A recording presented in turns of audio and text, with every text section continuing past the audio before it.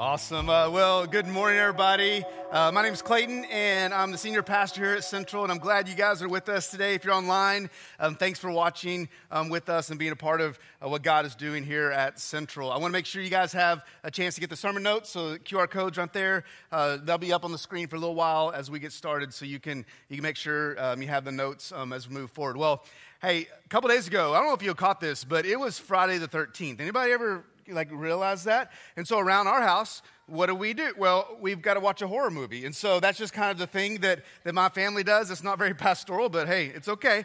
And so we watched we had the football game, and after the football game, our two teenagers, they brought some friends with them, and all of a sudden our house, there was like 8 teenagers in our living room, and with Holly and I, and we're watching this movie called, what is it called? As Above, So Below, or something like that. Corbin, thank you. And so it's this older horror movie, and it's set in France and Paris, and this group is trying to find this treasure underground in the catacombs around underneath Paris. And there's hundreds of miles of catacombs, and there's all the skeletons down there and all that kind of stuff. And the movie's shot in first person with camera on their helmet with the light, and they're running around, and they're in these tiny little caves, these long corridors, and they can only see a little bit, and it's complete darkness, around them, and no one's been down there for 500 years or whatever, right? And it's just, man, that scares me. I don't know about you, but the idea of being down there like that and not knowing what is in front of you because you can't see it, it kind of freaks me out a little bit. Am I alone, or does anybody get scared of the dark like that? Like being down somewhere like that, or not knowing what's around the corner? And it was just, they were being chased, and it was crazy. A lot of jump scares, and it was a fun time at our house. But I was thinking about that. Why are we so scared of the dark? Why are we scared of the dark? Okay, you can't see it. Yeah, I don't know why. Maybe it's ingrained in us when we were little. When I was little, my parents made me take out the trash all the time, and we had an alley behind our house that's just pitch black with a big dumpster, and so I had to walk the trash out, and I'm doing the brave thing, and I'm like, I got this, and I go through the gate, and I enter no man's land out in the alley, and I go up to the dumpster, and you have to open up the dumpster, and it's loud, and just this bottomless pit that you got to throw the trash in. I don't know if someone's in there, and my mind is playing tricks on me. I don't know what's around the dumpster, and I do the brave thing. I throw it in there, and I turn to go the other way. And when you're walking away from darkness, no one just takes it easy, do you? You start to walk, and then you walk a little faster. Before they get to the back door, you're sprinting, I did this, But why are we scared of the dark like that? I think it's because that darkness equals evil, or it equals sin. It equals things that we don't want to mess with. That's what the Bible actually talks about, darkness. It personifies evil with darkness, and living in sin with darkness. And we may be scared of it, but the truth is that we live in it. We live in that all the time. It's all around us, and sometimes it's kind of enticing. Back then it was enticing. Look what John says in John chapter 3, couple verses after John 3:16. He actually says this. He says, people love the darkness more than the light. I didn't like being in the darkness like that, but evidently we do. We love the darkness more than the light sometimes. But their actions were evil. And all who do evil hate the light, and they refuse to go near it for fear that their sins will be exposed. Is that not a great commentary of our lives? That if we were honest with ourselves, sometimes we love the darkness. Because I don't want people to know my business. Honestly, I don't want God to know my business. We try to hide from the light, from the truth, and we try to stay in the dark. We try to stay in the shadows. And that's what was happening back then, and it's happening today. People haven't changed. And so this is kind of what people say today. Hey, you know what? There's nothing wrong with the darkness. It's fine. There's no big deal. You have your truth, and you have your way of life, and I got my way of life, and let's just all just decide to just get along. Let me live the way I want to live. Well, this is actually where John found himself. Back in the first century, the world had, this is a bad way of saying it, the world had gone to the dark side, okay? In his culture, people had decided, we're just going to go to the dark side. And John was willing to step into that situation. And with everything he had, he tried to persuade people to not live in the darkness, but to follow and turn to Jesus. And last week we started this idea, this sermon series of putting Christianity on trial. And this idea of up here on the stage, this is a courtroom, and John, he wheeled his old self up onto the stage yesterday, got in the box, the witness box, and he gave a great defense for the validity of Jesus being really who Jesus says he was. He said, hey, there's evidence. What he did is he kind of showed the receipts. Like, why do we have receipts? Like, here's a bundle of receipts I found in my car the other day. We have receipts because it's evidence that actually happened, right? That transaction happened. And this is kind of what John did. John last week said, hey, you may not believe that Jesus really is who he says he is, but I've got the receipts. Let me show you. I was actually there. And it wasn't just me, but there's 500 other people that got to see him do all the things that he did and say all the things that he said. This is actually true. And he said, hey, here are the receipts. And he proved that the gospel stories were accurate.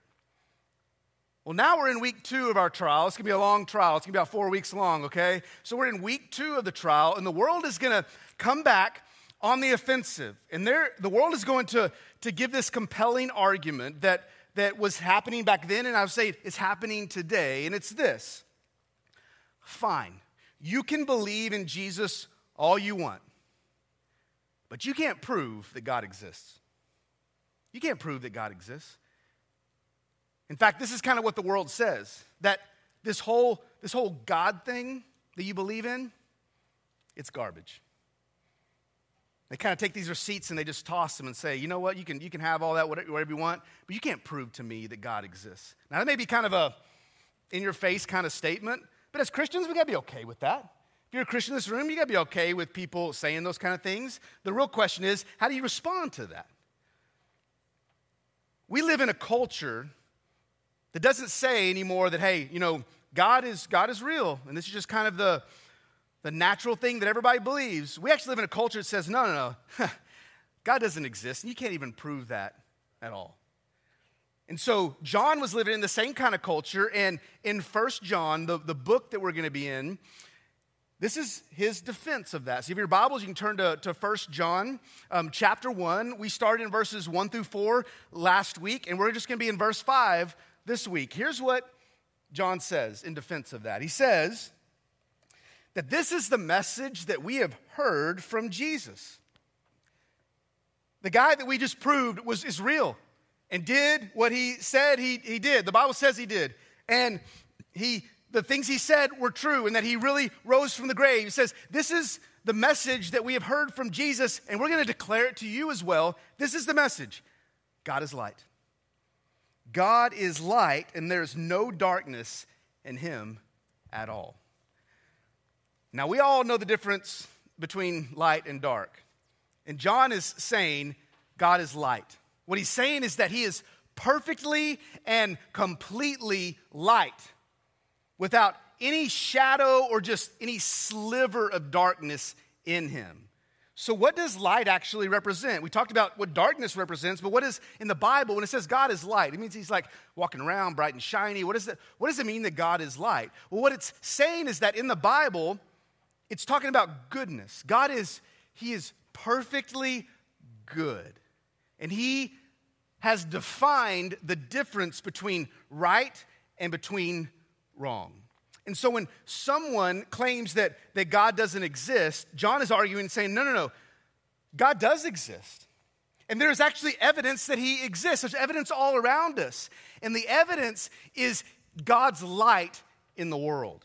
His goodness and his moral code that is all around us. I don't know if you've ever been to the Alamo in San Antonio, but in the 1830s, obviously there's a big battle. Everybody knows about what happened in the Alamo, but there was this commander, and it was Colonel Travis, famous dude, and he knew that it was going bad. He knew they were all gonna die, and so he got all of his troops in front of the Alamo, and there's actually, you can go and see it today, And this is the front of the Alamo picture of people going in. But right down here, there's a little plaque, and there's this line right there. And you're like, what is that? Well, what he did is he actually got all of his troops together right there, took out his sword, and he drew a line in the sand. And he said, hey, all right, guys, if you're willing to sacrifice yourself for freedom's cause, I want you to step across that line and join me. And all these men, one by one, stepped across the line saying, you know what? I'm making that choice to go from one position to another position. That's pretty awesome.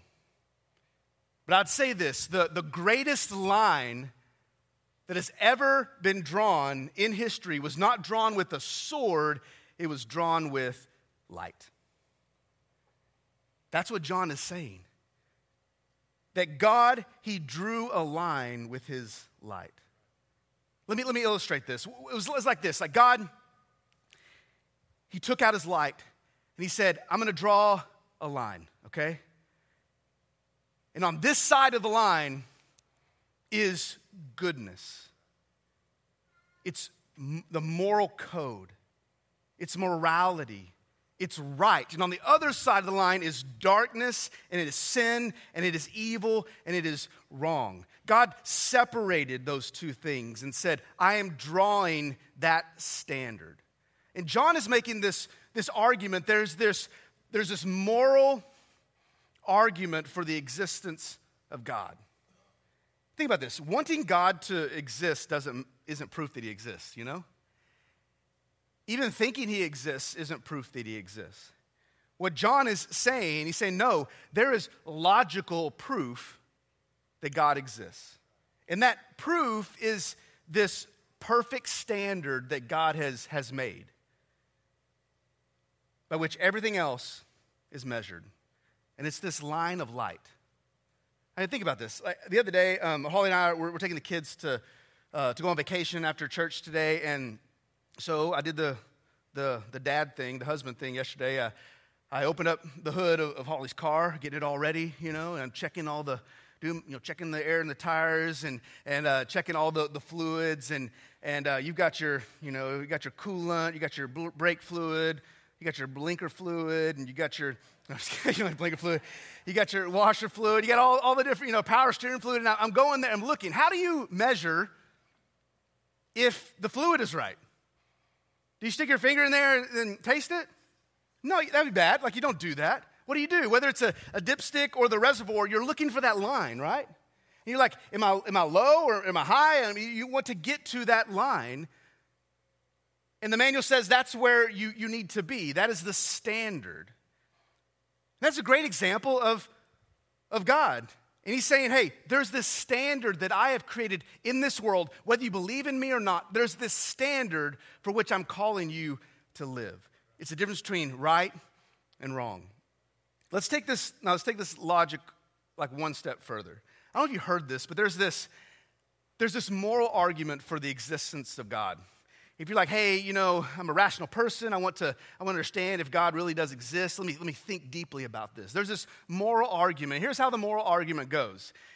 It's like an if-then kind of statement. It's this: if God doesn't exist, then a moral standard does not exist. So think about this. If there is no moral standard in this world, like we are not spiritual beings, and, we're just animals just trying to get by. And so there's really at the end of the day, there's no single moral thing that we're supposed to live by. You just have your truth and I'll have my truth. And one culture believes this one thing, another culture believes another thing. If you believe that it's all just wishy-washy, then the reality is there's no one thing that has created a moral standard. So that's what it's saying. Well, if God doesn't exist, if you don't believe God exists, then you know what? There's nothing out there that can create a moral standard by which you can choose what is right and wrong. If God doesn't exist, then a moral standard does not exist. But there is a moral standard.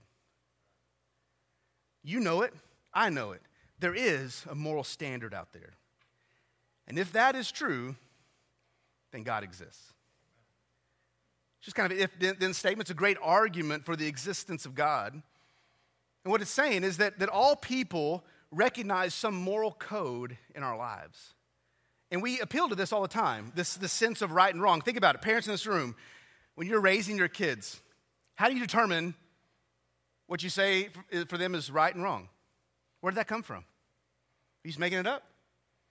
No, it's coming from this moral standard that you have. Don't do this, do this. Treat people this way, don't treat people that way. We have a standard by which we are raising our kids. We also have a standard with which we live in this society. I mean, the other day I got pulled over driving home. I got pulled over and I was like, oh man, it was really close to the church, by the way, guys. And so I get pulled over and I'm just sitting there and officer comes up. He was a super nice guy and he says, you know what you're doing? And I was like, oh yeah, I was speeding. and that's just the truth. There's this speed limit and I had exceeded it. Now, he gave me a warning, thank goodness, like, yes. And so I just, like, peeled off and just took off. No, I didn't do that at all. I didn't do that. And I was real careful, just real slow, you know, both hands. But there was this standard that I'd crossed that line, right? It's this standard by which we live. I mean, think about this. If someone is just ticking you off and you got a hot cup of coffee in your hand, why do you not just throw it in their face? You might want to. There might be a little part of you, you're like, oh, I should do this and teach them a lesson. But you don't, because there's this moral standard. And we're appealing to that higher standard all the time. It's a standard that's higher than our own. And I would say it's bigger than just the laws that we live by in this culture. It's bigger than our cultural laws or our society's laws. Where did this moral code come from? Well, the logical conclusion is that if that code exists, then there's someone that wrote that code. There's a code writer. And the Bible says that whether you believe in God or not, that code has been written in your life. You don't believe me? Look what Romans chapter 2 says. Romans 2 says this, that even Gentiles who do not have God's written law, they didn't have the Old Testament, they show that they know his law when they instinctively obey it, even without having heard it. They demonstrate that God's law is written in their hearts, for their own conscience and thoughts either accuse them or tell them that they are doing right. I mean, what it's saying, you guys give it that saying. It's saying that God's written in everybody's heart this moral code. It's written in us, and it's our conscience. A great thing to remember today is this, that we all have a moral code written in us. Have you ever taken apart a flat screen TV? No? Well, I did the other day because it wasn't working. Trying to figure out, it won't turn on, and we just try all this different stuff. And, you know, the first thing you need to do, by the way, is just change out the batteries in your remote. Okay, that's just a little word of advice. Tried that, and that didn't work either. We're like, what is going on? So took the TV down, put it down on its front, and unscrewed the back of the TV. Took the cover off. And it's pretty amazing what's behind there. It's not just a screen, like the backside of a screen. It's got all of these circuits and these circuit boards everywhere. And they got these little doodads and stuff. I don't even know what they're called. That sound terrible. But like, there's all this stuff. I have no idea how it works. But I took this one circuit board off to try to figure out what was going on. And it was burnt and realized, oh, it's a messed up circuit board. And what's cool thing is you flip it over. And on the other side, it's got all of these pathways going everywhere. It's just pretty amazing. And that's what is driving how this TV is working. And I know that deep down inside, all of that is, there's actually a code that has been written. And that code is driving everything. And so for you and I, even without the Bible, this is what it's saying, that even without the Bible, there is instinctively inside every single one of us this basic code of right and wrong. Because we were created that way. The Bible says that we were created in God's image. What does that mean? Does it mean that we look just like God and God's 5'6" and bald? I don't know. No, it's not what it says. Okay, it's not what it's saying. It's saying that we are created to be like him in the way that he is. And one of the ways he is that he is light. He has this moral standard. And you and I have been created to be like him. But it only took us 2 chapters in the Bible to screw all this up. By Genesis 3, we had taken that moral code and we had muddied it. And we had jacked it up. We twisted it and perverted it. Adam and Eve did that, and we do that today because we want to do what we want to do. And even though God has written this code in our hearts, we're like, nah, I've got my own standards for what is right and wrong, because we selfishly want to do the things that we want to do. But I'd say this, even if you're following God or if you're not following God, inside of you, there is evidence. It still lingers. Even if it's like a tiny little flame that's flickering in your life, there is still evidence. Think about this. Let's go back to the court case. So if you're in a courtroom and the detective gets up on the stand and he says, you know what, we weren't there when the crime actually happened, but we went there afterwards and we investigated. And so you know what we found? We found that muddy footprint next to the window, right? You always see that in the shows, right? The muddy footprint. And then inside, we found these fingerprints on the doorknob. If you're a jury, if we're all in a jury today, and that evidence was presented to us, the conclusion that we would have is that someone was there, and it's the one who matches that footprint or that fingerprint, right? See, we would make that logical conclusion. But here's the deal. You weren't there. I wasn't there. We weren't at that crime scene. But we can look and see what is still lingering there. What is the evidence that has been left behind? And this is what John is saying. This is John's evidence that there is this moral code inside all of us. It is the fingerprint of God in each of our lives. And he's saying, you know what? You may not believe in God, but he's there.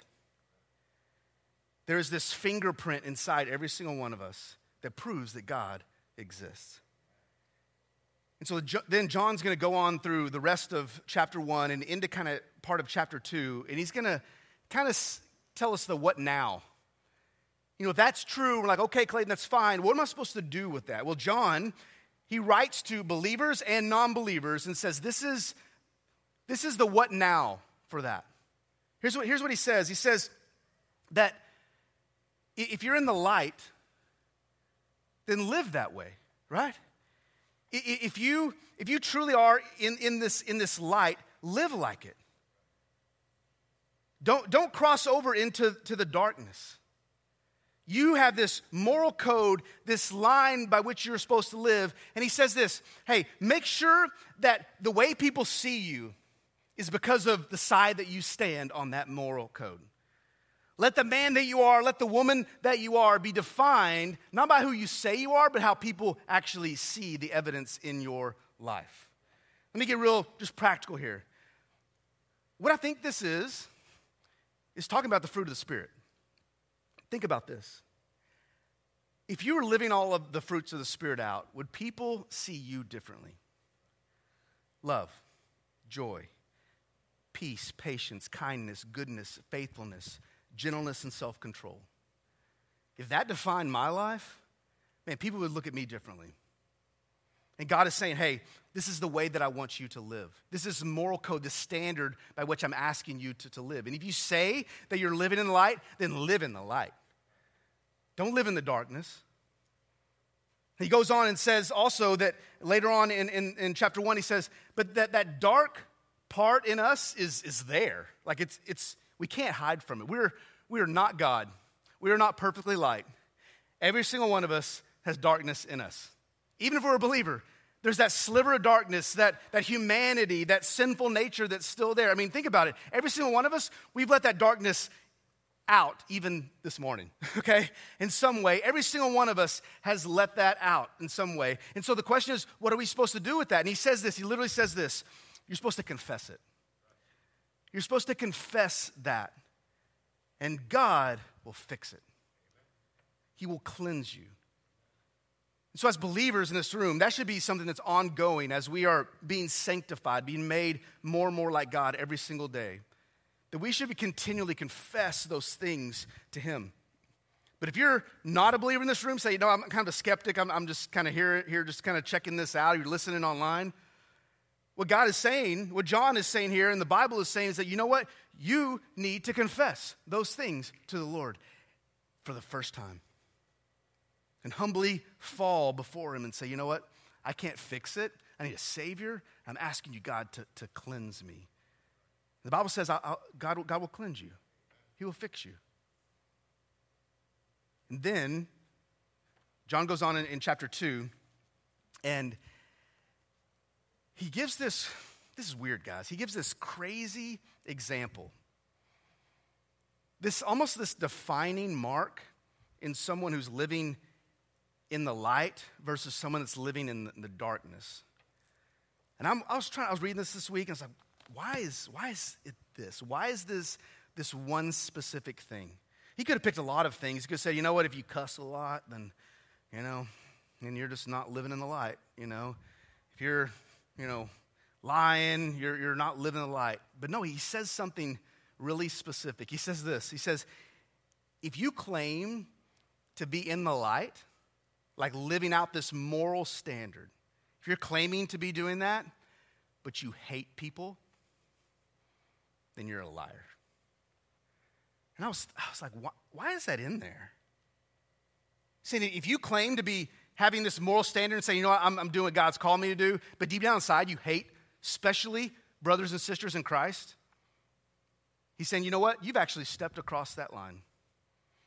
And now you are pretending to live in the light, but you're actually living in the darkness. And I think maybe that's just the Holy Spirit talking to us right now. I bet there's some people in this room. I bet there's some people listening right now that if you were just be honest, you'd say, you know what, there's a little bit of hatred going on. Those people that I love to avoid. And I can be reading my Bible, and then I think about them, and man, this hatred just builds up. And I don't know what has happened. I don't know if forgiveness needs to be had on either side or both sides. But the Bible is clear and says, you know what? If you are hating someone, you got to fix that.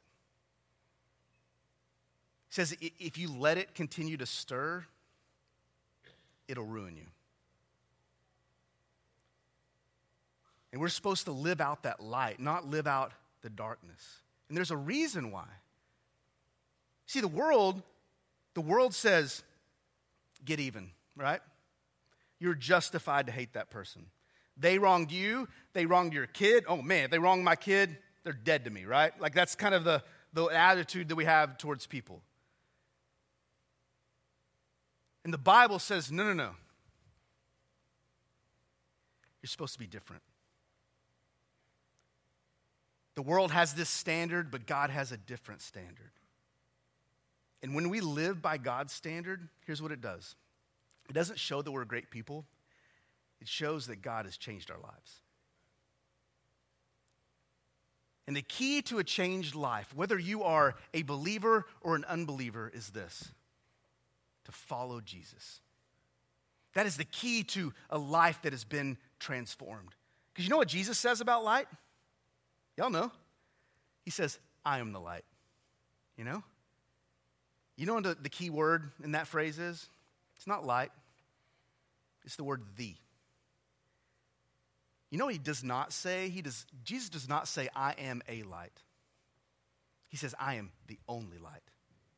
What he's saying is, I am the exclusive source of spiritual light. And there's no other source on this planet by which you can live and be saved. John 8, Jesus actually talks about it. Here's what he says. He says, I am the light of the world. And if you follow me, you won't have to walk in darkness, because you will have the light that leads to life. Jesus is saying, whether you're a believer or unbeliever, follow me. And if you follow me, your life will be forever changed. Not because you tried harder, not because you say, I'm going to be a good person, because the Holy Spirit is living inside of you. And if God is light, then that'll be evidence for the world to see. In fact, I'd like to end with this. The Bible also says that you and I, if we're believers, that we are the light as well. Look at Matthew chapter 5. Jesus says this. He says he's the light of the world, and he turns around and says, you are the light of the world too. If I am living inside of you, then you are the light of the world. So do this. Let those good deeds, let that moral code live itself out. Let your good deeds shine out for all to see. Not so that you can be made much of. Not so that people would say, man, that is a great person. What does he say? He says, so that everyone will praise your heavenly Father. The light is proof. It is God's fingerprint that he exists. But it's also a responsibility that we have. It's a responsibility to live it out. Not so that we can be made much of, but that so God will get the glory. And that people will see, man, I know how that person used to be. I know how you used to be. What's different? Why are you different? Why has your life been changed? And what can you do? Point them to God. And watch their life be changed as well. Let me pray for you. Lord, thank you for your light. Thank you for that standard that you give us. And it's a big responsibility to live up to that. And I confess that we mess up every single day. But you are gracious to save. You're patient with us. Lord, I pray there's someone who is far from you, that doesn't know you, hasn't confessed their sin. They've been living by their own standard. I pray, Lord, that today you convict them to trust in you, that they would confess their sins.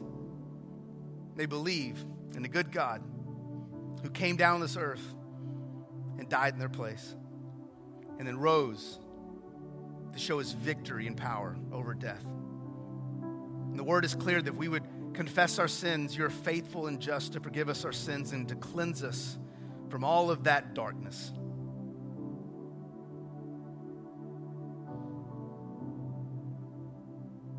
Lord, I pray for us who claim you, who are believers, living in a dark world. And we confess, God, that a lot of times we step over that line and we justify it to no ends.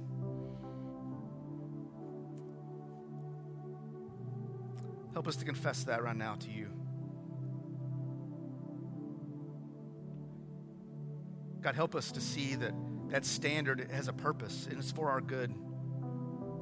God, help us to see that standard has a purpose, and it's so that we can show the world that Jesus changes everything.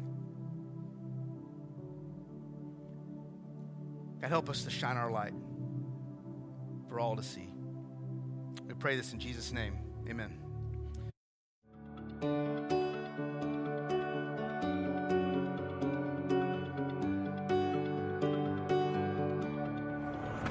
We are super glad that you decided to join us today, and if you watch us every week, we're so glad that you join us. And if you're watching right now for the very first time, we want to just say welcome to the family. We're so glad that you're here.